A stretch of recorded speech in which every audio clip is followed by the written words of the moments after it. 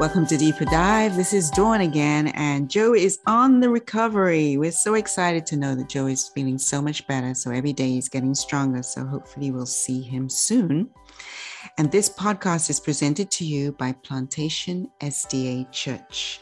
We are in season 3, and this is episode 4. And today we have, this is the first time that we've had him, Pastor Paul Anderson. Welcome, Pastor Paul. How are you? Fantastic, Dawn. I'm just recovering from an experience today. It was a great experience, and it's a good recovery. Not a bad recovery, but it's a good recovery. I'm feeling blessed right now. Awesome. Okay, so before we get a little deeper into your sermon today, let's have a word of prayer. Loving Father, we thank you for the way that you continue to love and care and provide for us every single day. And as we go deeper into Pastor Paul's sermon, we ask that you just open our hearts and our minds to know exactly what it is you want to show us a little bit more that we can take into our lives and help us to be truly connected with you, we pray. In Jesus' name, amen. All right, zero resistance. Zero resistance. How did you come up with that? Well, it's actually a concept that I've been wrestling with over the past couple of weeks. I don't know, maybe a couple months. I learned it from a group that I'm a part of. That we study together and we learn the Bible together. Mm-hmm. And it was so profound. Basically, the idea here is you have to get to that place. You have to get to ground zero. You have to get to a place where, because naturally, as human beings, we resist. We're selfish, so we want to have our own way. And in fact, it's a big concept in the Bible, because everyone who was successful in the Bible, that's the place where they had to get until they couldn't do anything. They had to, it was almost like a do or die. It's either, yes, Lord, I yield completely, or, that was it. So, yeah, I think it was seeing so many different examples and understand that is a place where Christ wants us to be in order for him to fully have his way in our lives. When you were talking in your sermon, you said we need to be certain of our salvation and our life. How are we certain of our salvation? How can we be certain of our salvation? That's a great question. And the truth is, some of us feel as though we cannot be completely sure now. And that's a problem, because if you can't be sure now, that means you can only be hopeful. Right. That means you, up until you die, you're living with hope. And nothing's wrong with hope. But is that a bad thing to be hopeful? No. Every single day? So no, it's not. There's nothing wrong with being hopeful, but hope without expectation is incomplete. Okay. Hopeful expressions are great, right? When you're hopeful, you look forward to something, but faith is more like, it gives you that edge. It gives you that confidence, right? And it allows you to speak definitively. In other words, it allows you to speak with assurance. Okay. So you've moved from hopeful expressions to this will be, this is going to be, and it's here and now. So if you are looking forward to it, then it must be now by faith, right? In other words, if we are hoping to wear the robe of righteousness that Christ will give us, right? Or the crown that we're going to wear, we must have it now. Faith. By faith, we must have it now. Why? And it's really because it's in Christ, right? And if we have Christ, Christ is in us, he dwells in us by faith, right? We have everything that has been given to him, right? He holds nothing back from us, his children, right? By faith, we have it now. And that's a concept, I think, that is missing a lot in our church, because we have been trained to think that we need to be looking forward to something rather than by faith having that experience now. And it's something that I believe maybe some get to in their journey, and maybe some don't. But I can tell you personally, it's a wonderful place to be, because the Bible makes it clear. Eternal life and salvation is synonymous, right? And you remember the last scripture that I used at the end of my sermon in 1 John chapter 5. The Bible says, I write these things to you who believe in the name of the Son of God, that you may know that you have eternal life. So the Bible is very clear. You're not waiting to receive eternal life. You have eternal life from now, and your eternal life is like a package deal. It's part of your salvation, okay? And that's what Christ came. He came to seek and save the lost. So we're not waiting to be saved. We're not looking to be saved. We're not hoping to be saved. We are saved now by faith because we have Christ. Christ saves now. And he not only saves us now, but he keeps us saved. All right. So I want to put it a little practically now. If I'm in church and I am very unsure of myself, does that mean now that I don't have enough faith? It could mean that. It could mean several things. And here's the thing. The key is time alone with Christ. And I realize that is what brings out so many realities that Christ wants to show us and reveal to us.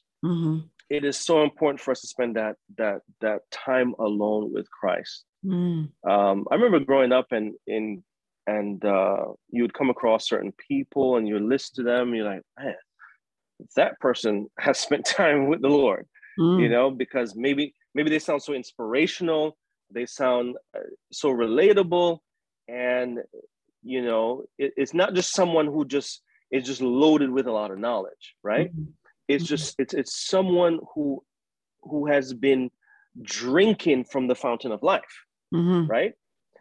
And it just moves you in a way that you're like, yeah, that person has definitely spent time with the Lord. And I think that's where that wellspring comes from, where you can be confident, you can be sure. It has to be time alone, because when Christ takes over and he's leading, it's just like when I told you I was a bit nervous going up today, because I don't do it every week. I don't get on a pulpit every week. I mean, I preach quite often, but even though there's that nervousness, I know I'm doing the Lord's work. So he's going to take over like immediately. I'm not waiting. I know he's going to take over because, we as sinful human beings, we have no desire for spiritual things naturally. We're carnal until or unless he fully takes over. So that person who is unsure of themselves, they just need to spend a little bit more time with the Lord, and that confidence, that self-worth is going to just take off, Mm. So what happens if that self-worth or that confidence has been pulled down in their environment all the time? How can they maintain or even get it back to a point where they are able to feel so confident with God now, it doesn't matter what goes on around them? Yeah, in the church, if people don't understand church culture, they will get offended. They will get hurt, and they'll take it so personal that they will say, "I don't know why I even bothered. I don't know why it seems like it's no different than other circles that I've been in, probably worse, and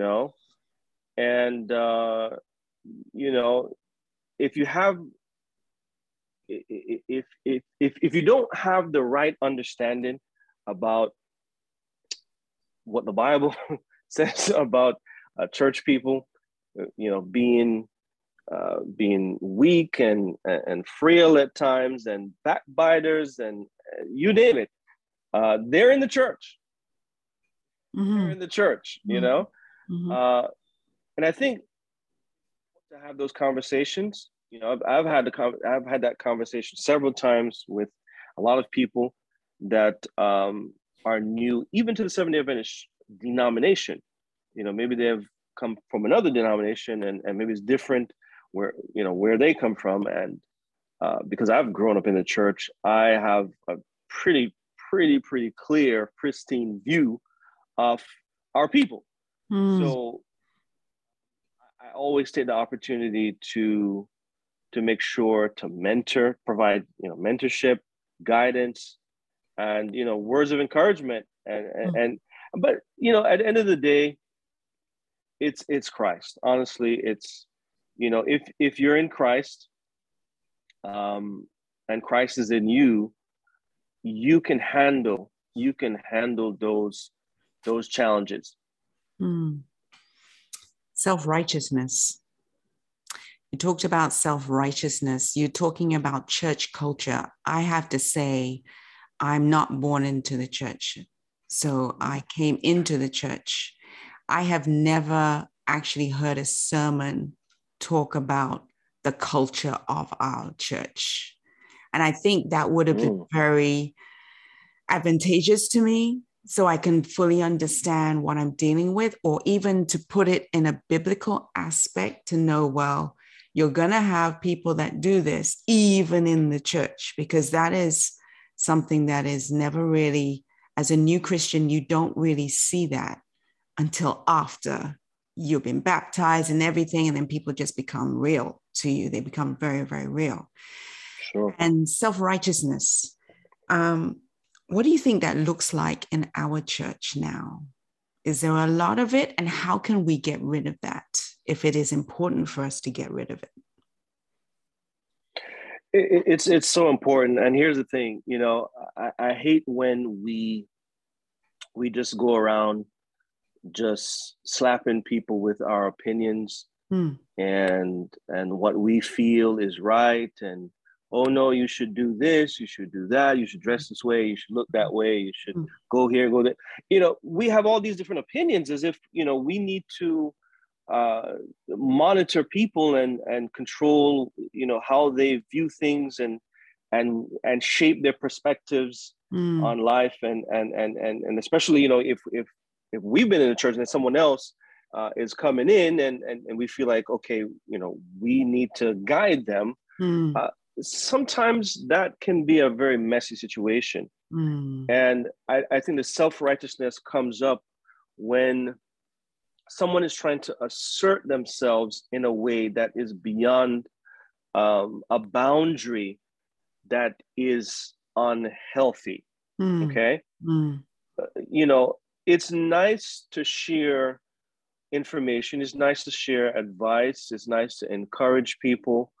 But when you get to the level where you are almost dictating to people what they should do, how they should think, how they should run their their lives and their, you know, their family lives. And, you know, that can become problematic.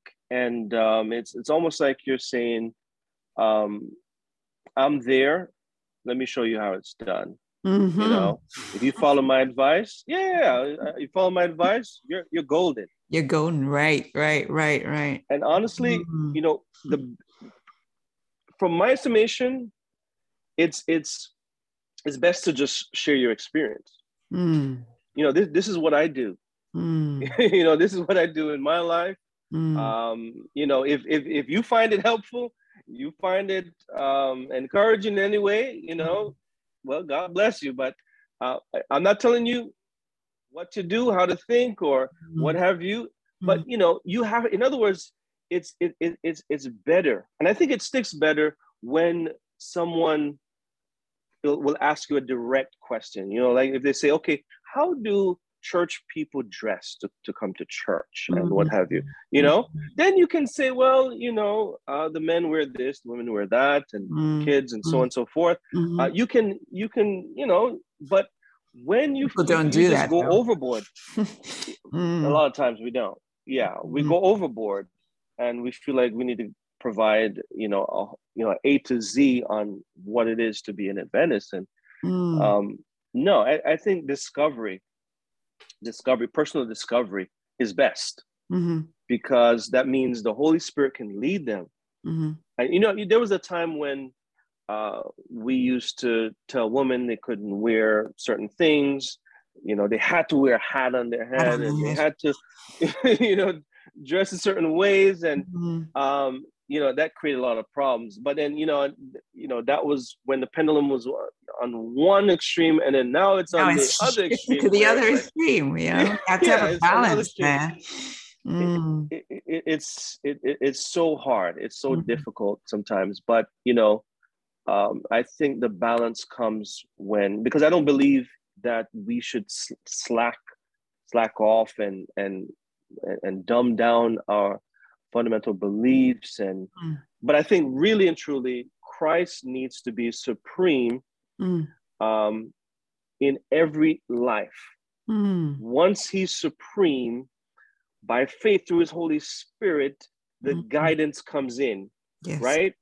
And the understanding and the reform takes place. We don't have to affect that reform. You know, the revival takes place, and everything that needs to help them be who they need to be, so that they can have a healthy experience in the church. Yeah, I agree. You said something very fascinating. Sheep do not go looking for a shepherd. Explain that.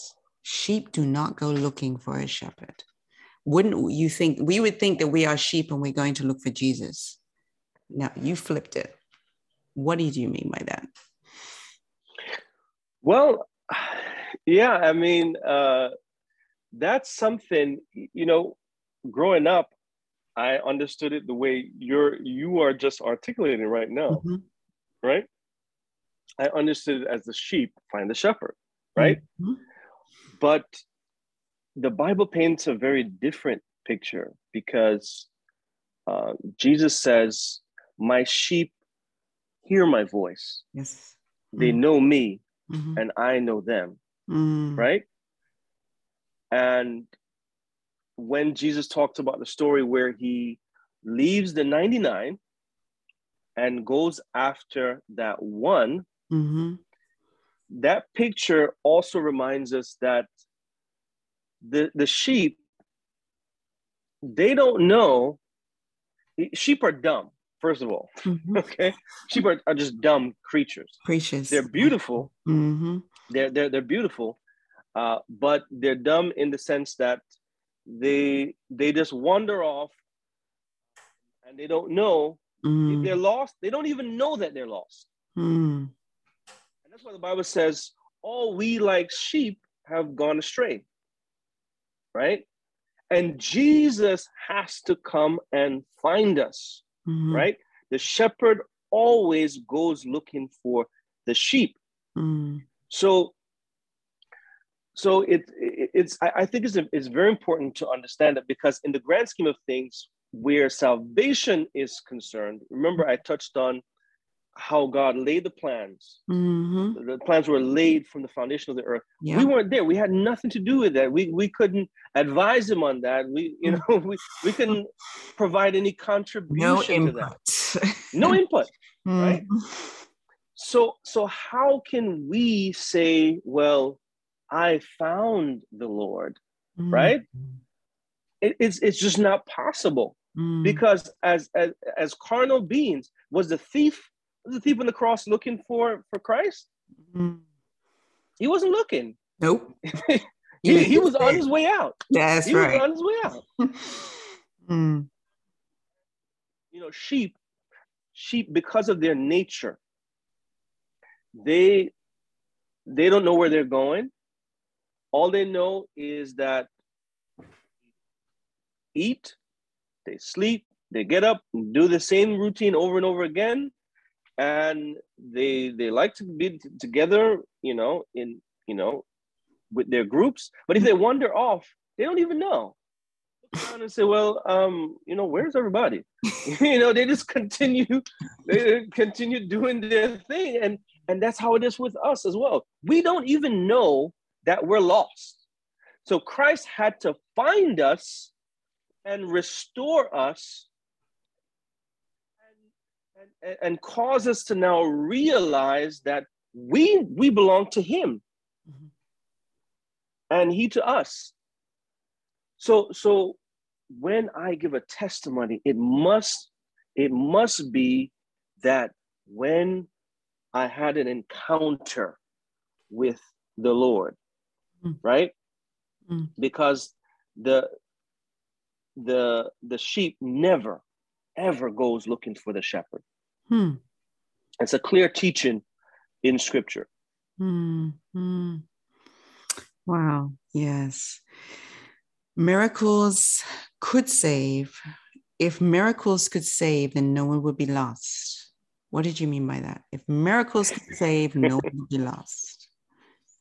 Yeah. Those statements that I made in that little section of the sermon, I know they were radical, because but when you think about it, when Christ did perform those miracles, the people were, whoa, wow, amazing, this is great, this is right. And he said, listen, don't follow me for the miracles, because that's not enough. The miracles, that's not what saves you, and that was not my purpose. But I performed those miracles because I knew you needed to see that I have power, okay? and I have power that no one else around you, and it's not exceptional. This is you're not going to see this anywhere, okay? God had, Christ had to display his power so that they would be convinced, beyond all shadow of a doubt, that he was the Son of God, right? So, but he said, listen, those things are not important in the grand scheme of things. What is important? What is important is that, and you remember when he made that radical statement, that you must eat his body and drink his blood. And, they were like, are you kidding me? That is unbelievable. How could we do that? Right? We're not cannibals. But that's not what Christ was saying.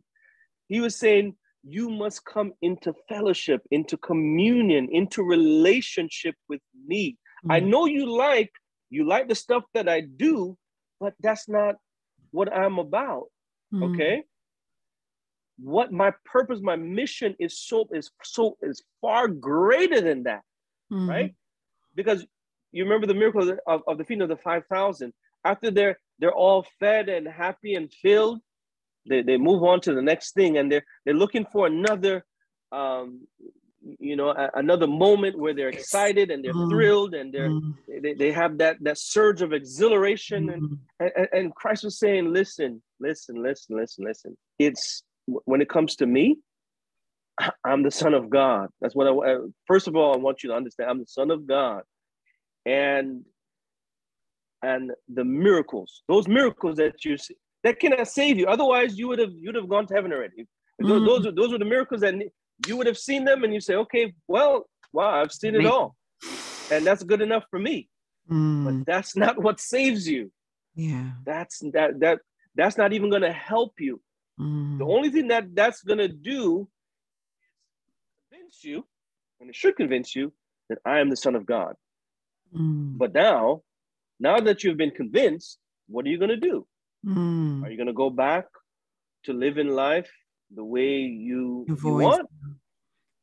Or are you going to come to me, really come to me and be with me? I think that we tend to do that ourselves, because we pray and ask God, please help me. And then he comes through for us. And then we're like, okay, thank you. And then we just continue. How can we get out of that mindset whereby we'll just pray for what we need, and then for the rest of the time, we don't really need to talk too much to him? It's an excellent question. And I think that's what it goes back to, that personal time with God, because if we're not spending, and you'll notice that when Christ made that statement, right, to the people, they left because it was a hard saying. And then, he asked the disciples too. He said, are you guys gonna leave as well? And where are we gonna go? All we have is you. We left everything. So although we don't understand this, we're sticking with you, right? And I think that we have to get to that place as well, where we recognize it's only Christ, right? In other words, we have to lose self-reliance, okay? Just lose any dependence on self, period. Because Christ made it clear, if you're not dependent on me fully, I can't use you. And then you see that in Peter's case. You see that in Peter's case, because Christ recognized, he saw it in him, that there was a battle, there was an intense battle being waged.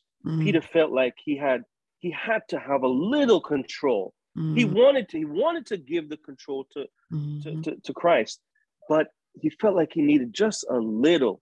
And you can see, perfect example, you see just with a little control how we mess up and just make everything go haywire. Right? Mayhem takes place when we have the lever, when we have the control. Wow.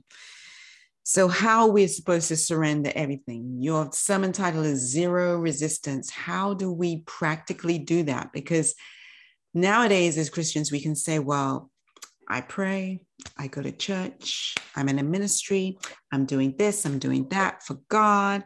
I am trying to be a good person every single day. So I think I'm probably set. Why do I have to do extra time with God? Why do I have to study my Bible a little bit more? What is the necessity to do that when I know that I do all this other stuff? Oh, yeah. You see, what happens a lot, and I heard a story where a church sister, she was in charge of community services, and before she died, her request was to be dressed fully in her uniform. because she wanted that to be the message. she wanted people to know that she was all about service, all about serving the Lord, and doing His work and what have you. And the problem with that picture is that we become a works-oriented church. Yep. When we think of it and approach it that way, it gives the impression from people, okay, I need to work my way into the kingdom. But then there's so many problems with that, because when Christ comes, as the Bible says, you have people who say, Lord, Lord, hey, what about me? What happened to me? You remember I baptized, I preached, I did Bible studies, and they will go through it, right? And yes, did Christ appreciate you doing those? Absolutely. But his response is, I don't know you. There is no conversation there. It's very simple. It's very blunt, and it's straight up. I don't know you. I don't even know who you are. And that's the biggest revelation for me. That's always been the biggest revelation for me, because I've always thinking, like, I was always wondering, like, how do I really get to know Christ? How do I really surrender to Him? How do I get to that place where I know, I'm sure that He knows me, and I know Him? And I, in John chapter 17, it is so clear, because Jesus had so many things in front of Him, so many challenges and obstacles that he had to go through, but He recognized it was preparation. He needed preparation for that experience, that encounters, and He had to spend time with the Lord. The disciples didn't see it. They did not see it. And it's really because they didn't have to walk the same path at the same time as Christ. Christ was leading them. He was leading them. And He said quite a few times, what I do now, you won't understand now, but you will understand it. You will understand it. And so there's a lot of things that we don't understand now, because of where we are in our experience. But the more we wake up every morning and spend personal, quality, quiet time alone, just you and Christ, and that's the key. Not family time, right? Not time on a prayer line, and all those things are great, right? But they cannot replace, they never replace that time alone. And I know, trust me, because of busy schedules and what have you, people have a struggle sometimes. And you asked, how do we make it practical? I don't make it routine. I don't make it routine in that, some people will say, oh, I wake up at this time and this is what I do every single morning. And no, I don't do that, right? I like to mix it up. I like to be flexible. And what I mean by that, I might wake up to a song, and I'd start off with a song, right? And sometimes I wake up and I'm like, and I stretch my arms and I feel excited. I'm like, I'm alive, and I start praising the Lord, and that's my worship. In other words, it's not monotonous, right? I like to mix it up. I like variety, and sometimes worship for me is in the car, on the way to work. Sometimes it might be while I'm taking a shower, right? Sometimes it might be in the bed. Sometimes I might go in my closet. But I make sure that whatever that looks like, I have it.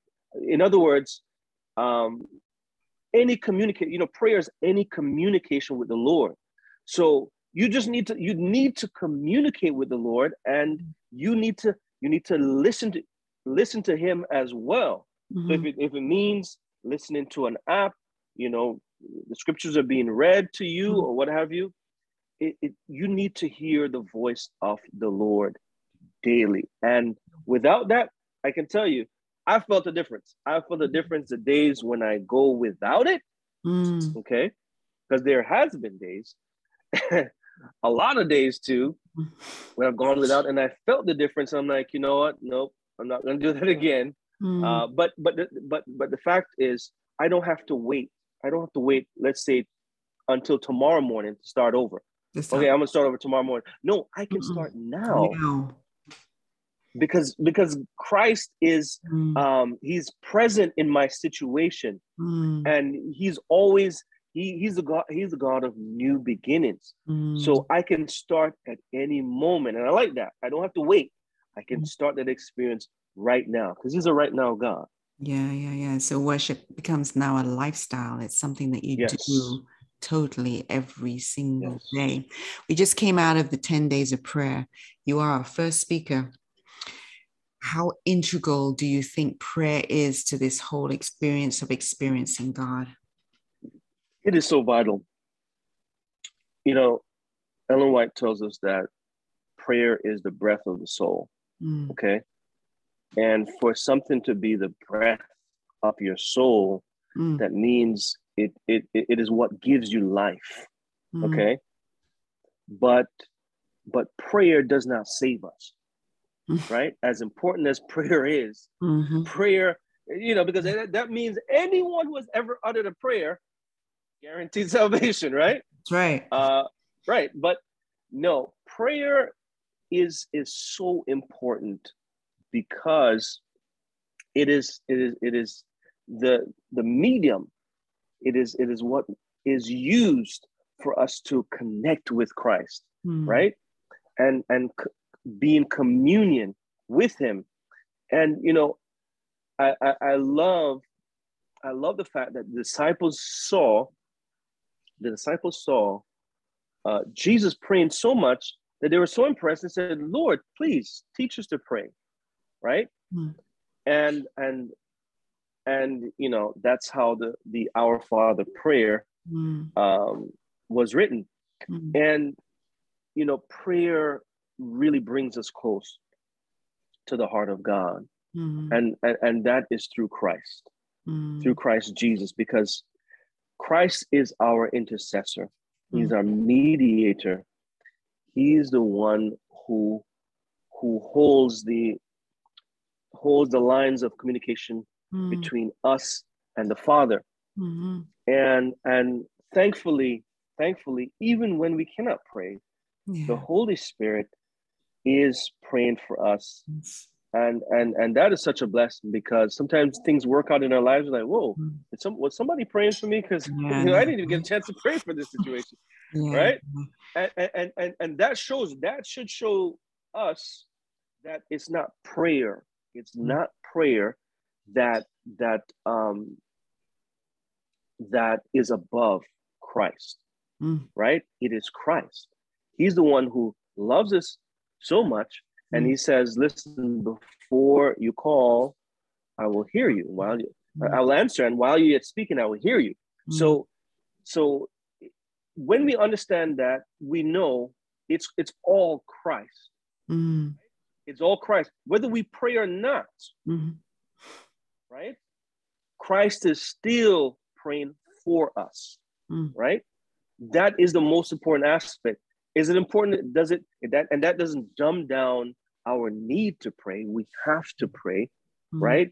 Because it's our communication with the Lord, and we need to be in communion and communication daily with him. So prayer, I think it's up there. It's definitely up there in the level of importance. I just want to touch on one more thing before we wrap up. You talked about the little thing at the end of your sermon where you talked about the balance, the way that you're able to, when you are talking to your daughter, and able to help her to understand the things that are right and what she should be doing. And then you're able to realize, wait, God, you do this for me on the regular.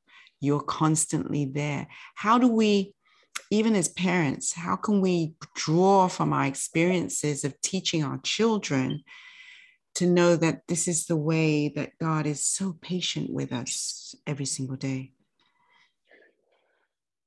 You know, one of the things that I read in one of the statements that I read in Child Guidance reminded me that it's important to work together with your spouse in parenting your child.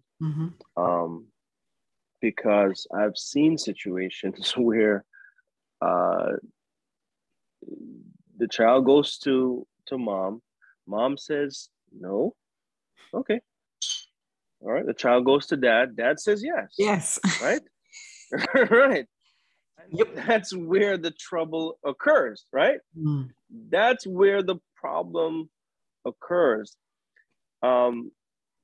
When you see the whole makeup of the family structure, the whole framework of the family is a reflection of the Godhead, the Father, Son, and Holy Spirit, right?